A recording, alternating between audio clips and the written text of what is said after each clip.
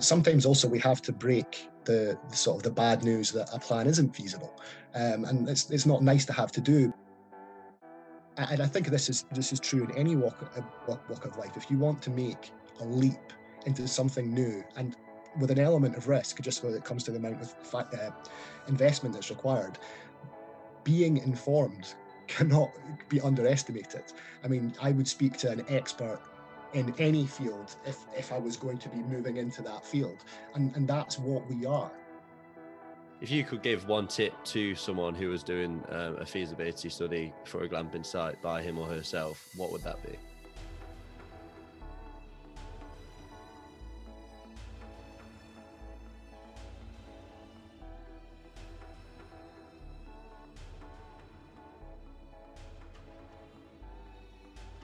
Hello and welcome to the Glampitech podcast. Today I'm joined by Luke Pica, who's the research and reporting lead at Glampitech.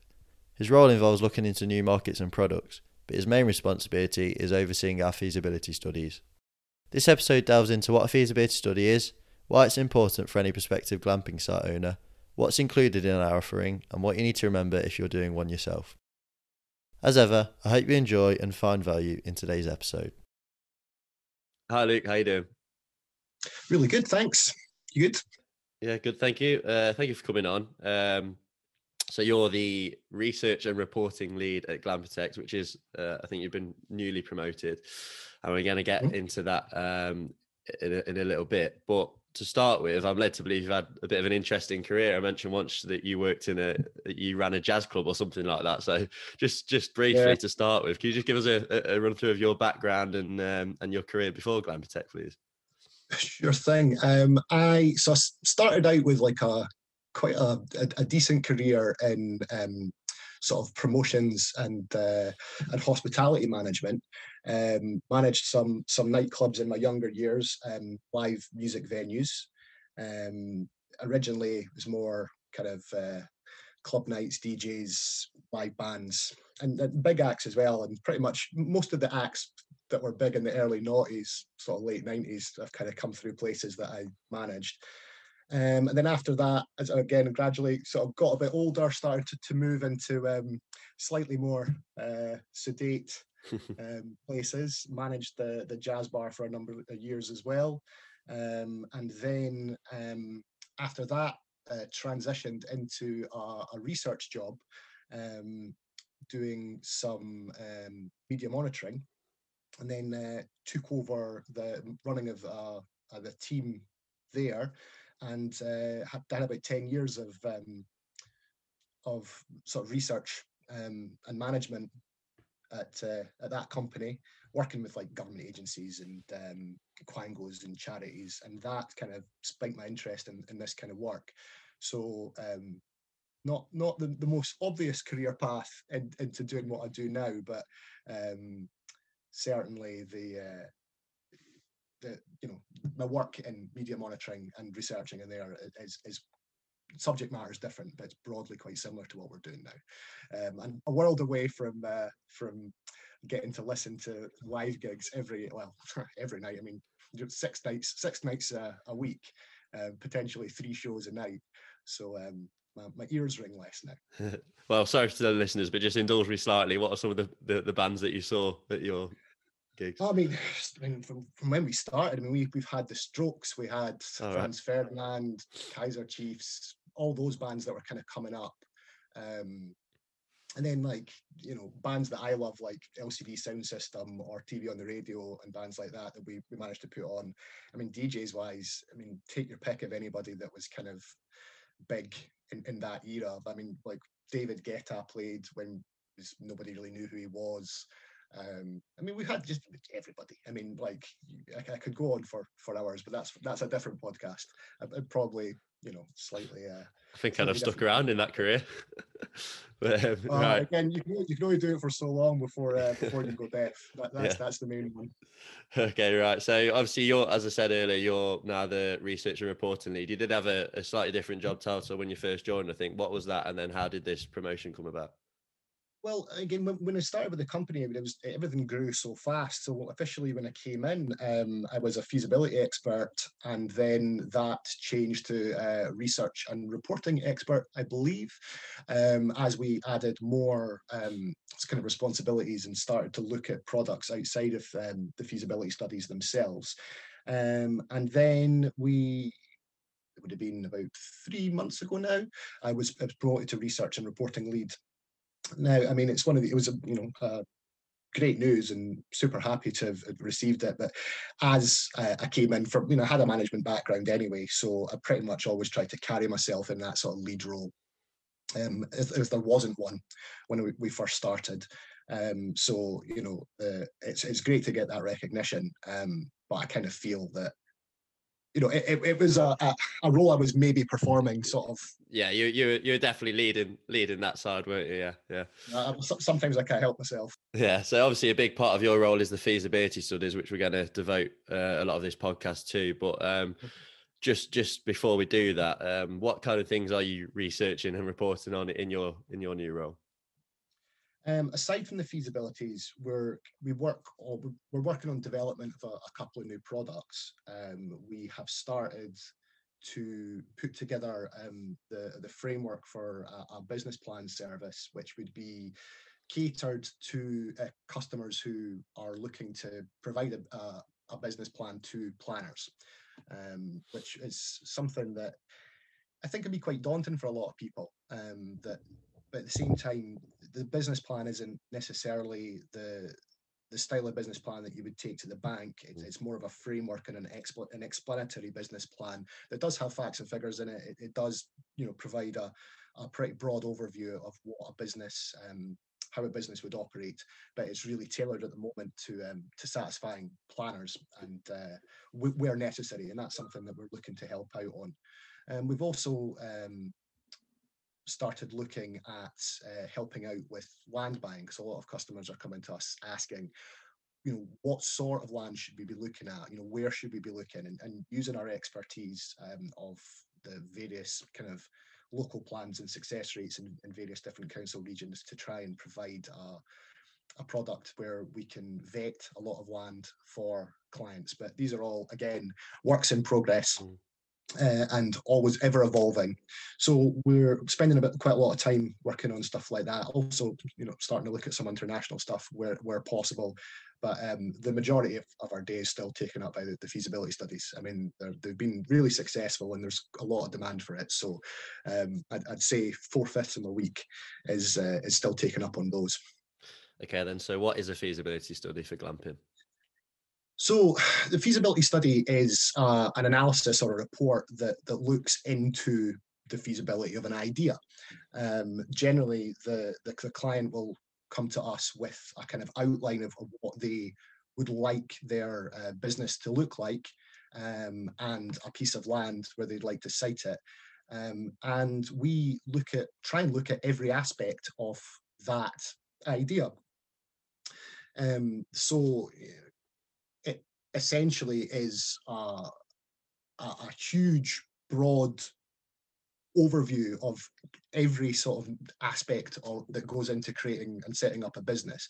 I mean, we'll look at the planning probabilities, we'll look at the success rate of other potential or other applications within a council area that would fall under the same local plan or the same policies.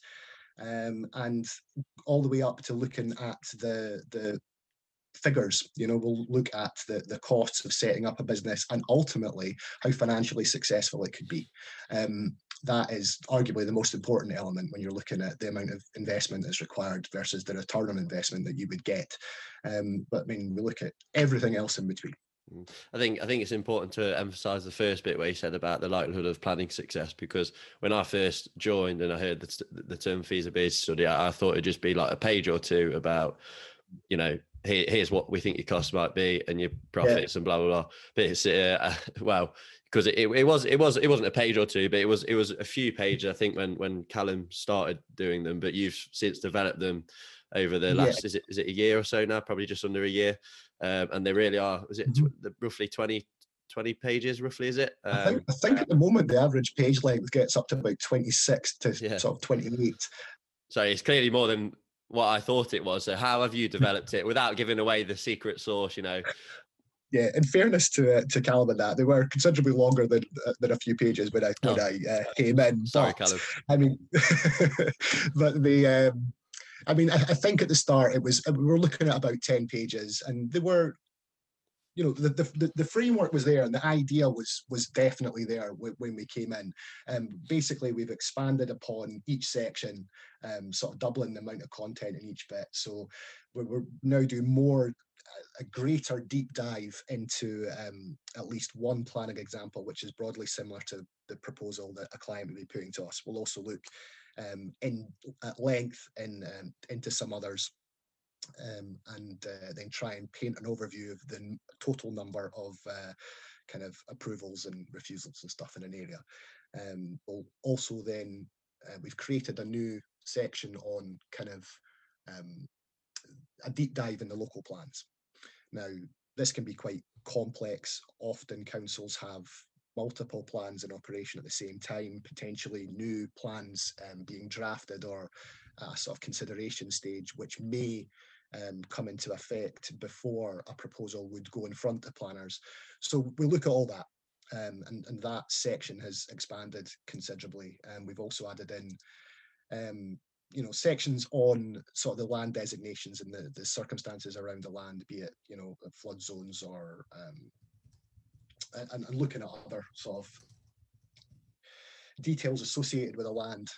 Possibly there could be rights of way issues, for instance, which we'd look at and explain how that would potentially affect a proposal from a planning perspective and also an operational perspective. You know, all these things, every site's different, every proposal's different, so we try and look at every aspect of it. But I mean, we've, you know, it's had a bit of a revamp as well. We've got some new sort of graphical representations of probabilities and stuff like that, and yeah, I mean, it's ever growing. It's constantly evolving, and you know, it will. Part of it stems from the feedback that we receive from sales. Our team do a post-feasibility call with every client where they'll discuss the outcomes of the report, and that will regularly get fed back to us, and we use that to continually evolve and try and refine the reports to be exactly what the client requires. And that's ultimately what it's about, is trying to provide as accurate a picture as possible of you know, the feasibility of an idea, but also to make sure that there's no stone left unturned as far as the clients are concerned.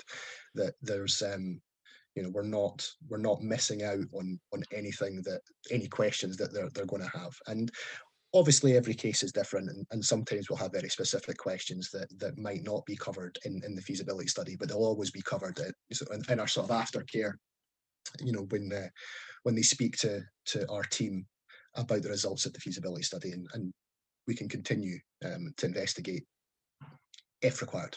Yeah, you stole the words out of my mouth when you said it's an ever evolving process. You know, really you are developing, and I know you've been working hard at giving them a bit of a makeover, and I don't know how far along that is at the minute, but yeah, that's getting a facelift. Certainly, that's in the design phases. But I couldn't give you a date on when we'll be actually implementing them. It'll be an iterative process, you know, as we roll that out as well, because you know, it's everything changes, and you know, the amount of space that'll be required, the size of sections and stuff like that needs to be quite flexible. So we really want to we want to make it, you know, spice it up a little bit in its look, but really ultimately it's the content that matters, and it's the content that the clients are interested in and paying for. So it's more important that we make sure that was right first, which is why it's been our primary focus. But now, because we're happy with the amount of content that we're able to put in, and the feeling that we're over delivering, in that regard, that now we're able to shift our focus to the kind of secondary things of how it looks, you know. Yeah. And one thing I think that's important about any kind of feasibility study, whether it's with us or with another company, because there are other companies that do them. We don't want to publicize it too much, but there are.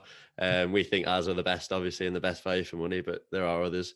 And also, you might do it yourself. I think one thing that's important to establish after you've done it is the next steps. And we sort of point people towards the next steps. Some people we think can go straight to full planning. Some can go to pre-planning. Again, I don't want to say too much, but you might look at how you might stand out from the competition and things like that. So, how much of an important part of the process is that to you in terms of giving clients an idea of the next steps that we think they should take? Well, I think it's hugely important, and I mean, ultimately it's advice, and we like to lay out kind of every option as we see it, with or without Glam Protect. Obviously, we'd love to have clients work with us and us be able to help them deliver and bring their vision into reality. But that's not always the case. Sometimes people just want advice from us because we're experts and we've done this, and they might have any number of reasons why they would want to do work without Glam Protect. But we present our advice as concisely as possible. The next step section will really just be a kind of honest look at the sort of probability and whether we think going straight to full planning is the best course of action. Sometimes it isn't. Sometimes you need additional advice, and many councils do offer that pre-planning advice service, and we can help make packages to get the best advice back from the council, and to also help councils understand completely what a proposal looks like. Some councils don't offer this service anymore, so we will try and provide that. The feasibility to an extent is a substitute for that in some cases, but sometimes also we have to break the sort of the bad news that a plan isn't feasible, and it's not nice to have to do, but we look at it in a way that, look, it's if you're willing to invest a large sum of money in a prospective business, it's better to have paid £497 and get that information early, so you're fully informed, rather than going straight to full planning and spending 10 times that amount potentially, and having hitting a snag which was unforeseen, which could have been avoided if you got advice from an expert. Yeah, I think it's almost like an insurance policy in that regard, isn't it? I mentioned I worked on an info pack for the pre-planning services that we offer, and it is a lot more.